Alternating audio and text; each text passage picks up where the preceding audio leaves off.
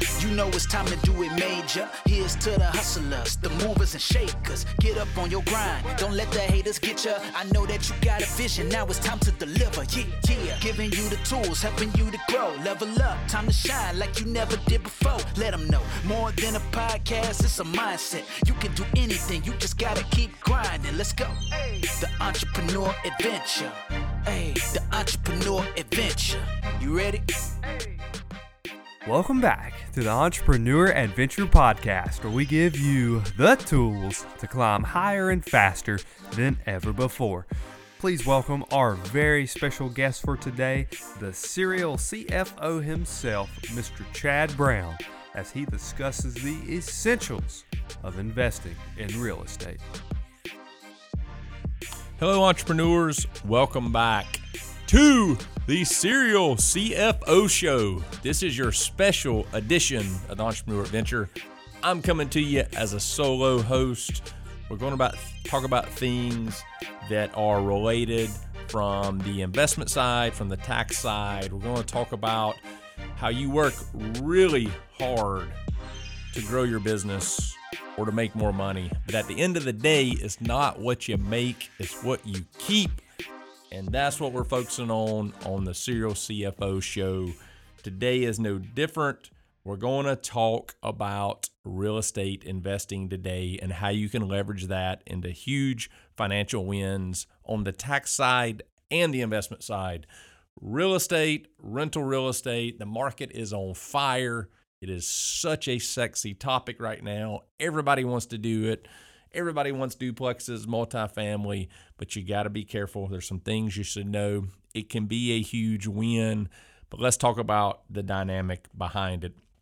Let's say you want to go out and you want to buy a piece of real estate. It's going to be rental, residential, commercial. Most everybody gets their feet wet doing residential rental. And by the way, this episode is going to be beneficial if you're thinking about getting into real estate investing, if you're already into investing, no matter whether you're doing residential, commercial, you have one rental house or you have 25, you're going to find some value here. I'm going to share some things with you that is going to be a huge benefit on the tax side and on the financial side. So the first thing, you're thinking about buying a rental property or you already have rental property. You hear a lot about LLCs. You hear a lot about structure. How should I structure these things? Should it be an LLC? What should I do for taxes? Everything on that side. So here's what you need to know.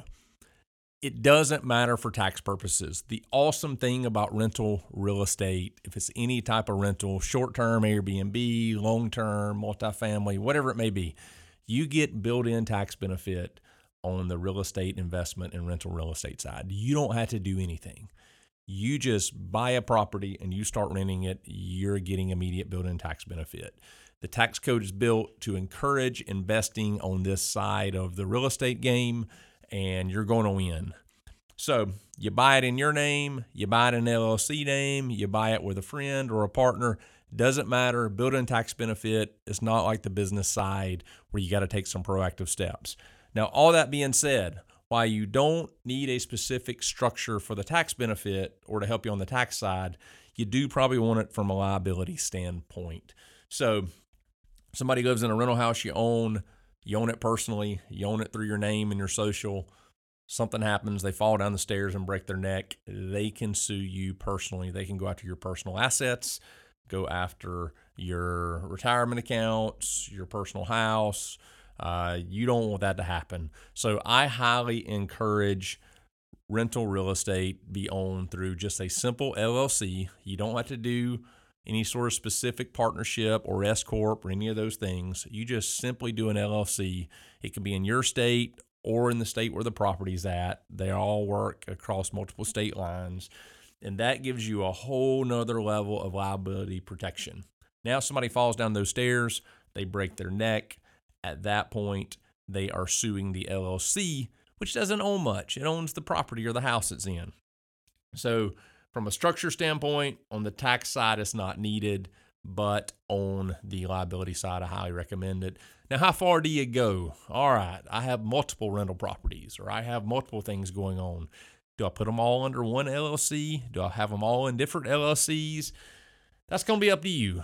how much effort do you want to put into protection? It's kind of like insurance. Do you want to be overinsured? Do you want to fall somewhere in the middle based on what you're paying versus what you're getting? If you wanted to really go overboard from a protection standpoint, you would put every single rental property or class of rental in a separate LLC. Honestly, for me, I don't do that. I house most of my rentals all under one umbrella LLC. It does allow for some cross liability, but at the end of the day, having multiple LLCs, paying every year for multiple renewals, having multiple bank accounts, it's just more headache than I want to deal with. So I'm willing to have a little more liability risk of crossing over into the different properties inside the LLC than having all separate. But hey, that's up to you. There is no right or wrong answer here. Just depends on what level of protection you want. The second cool thing about being a real estate investor or having rental real estate is if you can get classified as a tax professional. Not only do you get built-in tax benefit and awesome tax treatment by owning rental real estate, if you're classified as a quote-unquote tax professional, which is a really wide net from the IRS, you get even more benefit. It allows us to take more deductions. It allows us to not have limitations on losses.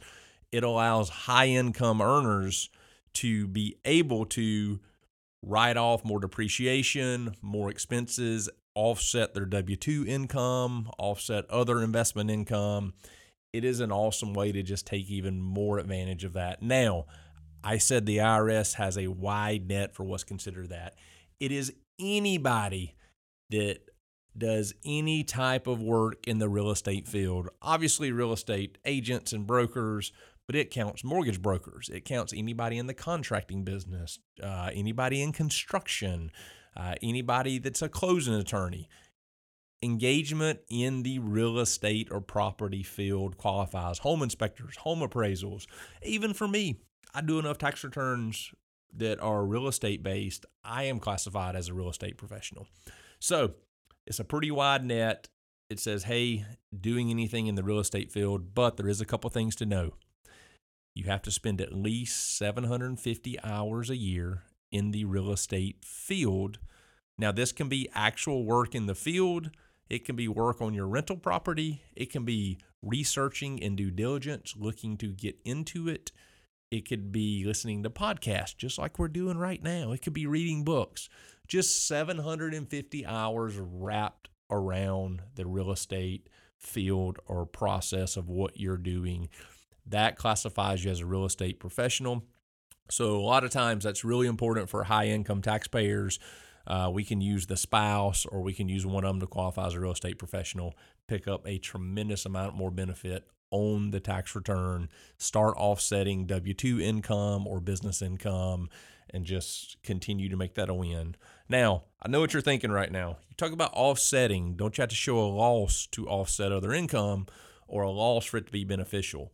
Here's the awesome thing about real estate and rental real estate in particular. We get to use what's called ghost expenses. Ghost expenses mean we get tax benefit, but they don't really exist. You're not spending money for these things. The biggest ghost expense out there is depreciation. You can depreciate houses. You can depreciate commercial buildings. You can depreciate appliances in the house, improvements, furniture, on and on and on and on.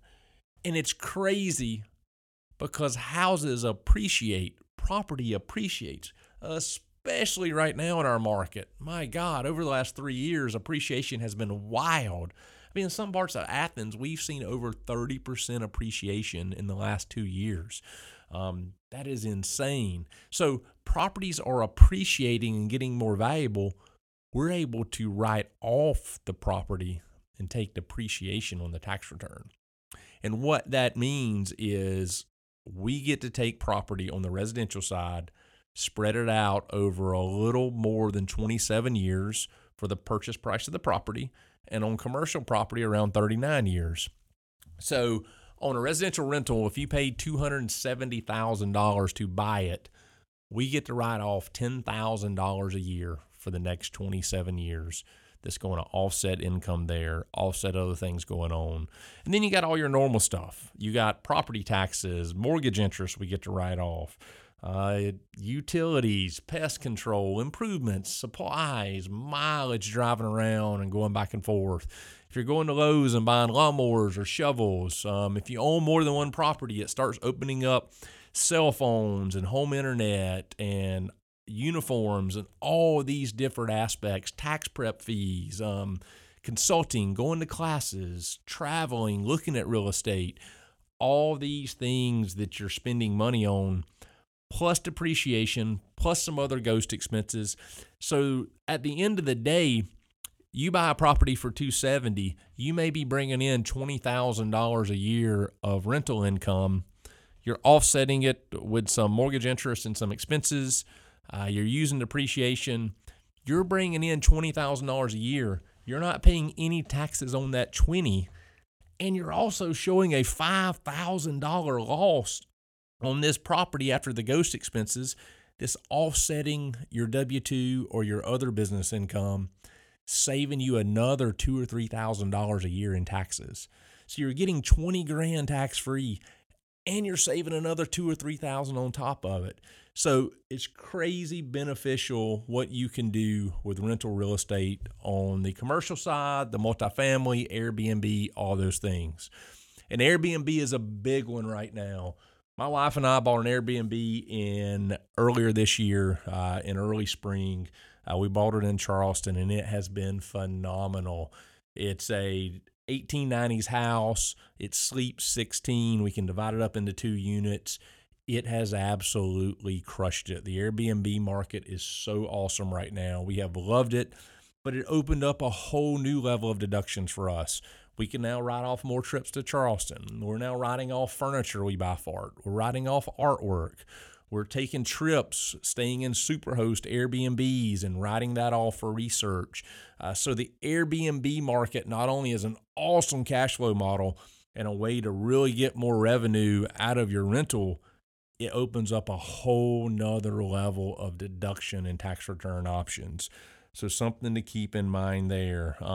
Experiences that are tacked on to that Airbnb, all sorts of different things. You can get really, really creative there. So I highly recommend you look at this from an investment standpoint and from a tax return standpoint of ways to win on your taxes and really keep more money for yourself.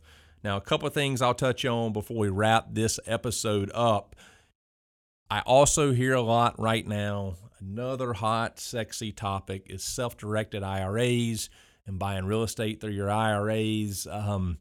For most people, that just doesn't work. People are jumping through these hoops or setting up these IRAs, and it just doesn't make sense. Here's the deal. IRAs are retirement accounts. You can buy real estate through certain self-directed accounts, traditional or Roths, but you can't freaking touch any of the money until you're at least 59 and a half. You can't touch the rental income. If you sell it, you can't take out the profits. That money is stuck until you are 59 and a half. So I got people that I'm meeting in their 30s that are thinking about quitting their job, rolling their 401k into a self-directed IRA and using that to buy investments and rental properties. And I'm like, how are you going to pay for your cost of living? Where's the money going to come from? You can't take any money out. So don't fall into that trap or going down that road of these self-directed real estate-based IRAs because it's just crazy. It doesn't make sense for 99% of the people out there, but it's a really hot topic right now. So I'd recommend being careful, probably staying away from that. Here's what I've learned through rentals and real estate. And this is what I'll leave you with, more on the investment side. I've owned, at one point I had over 11 rentals. I've probably owned 20, maybe even 30 rentals over the course of the last 20 years. Right now I own 6 or 7. I own a duplex, I own Airbnb, a couple of traditional rentals, a couple of commercials. I absolutely love rental real estate. It is a minimum 7-year play.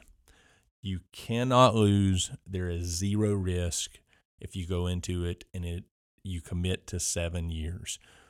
You can't get into year 1 or year 2 and bail, or this isn't making money, or the market's going down, or I'm scared, or I need the money to do something else. If you have to sell in the first 4 years, you're probably going to lose money.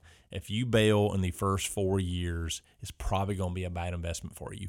It needs to be a 7-year play. You're guaranteed to make money. It removes all risk, and this is the long game. You will not regret anything you do in the real estate field over a 7 to 10 year period. You'll have a lot of regrets in the 1 to 4 year period. So just be careful there. Make sure going into it, you're playing the long game. You're doing your due diligence. I spent a tremendous amount of time doing due diligence on properties, going to neighborhoods, talking to people, jogging around them, learning other houses, looking at comps. And for me, I run 3 scenarios. I run financials. I run monthly financials over a 3-year period, and I go over what I think is going to happen, what the best case could be, and what the worst case is going to be. If I like all 3 of those, I buy it.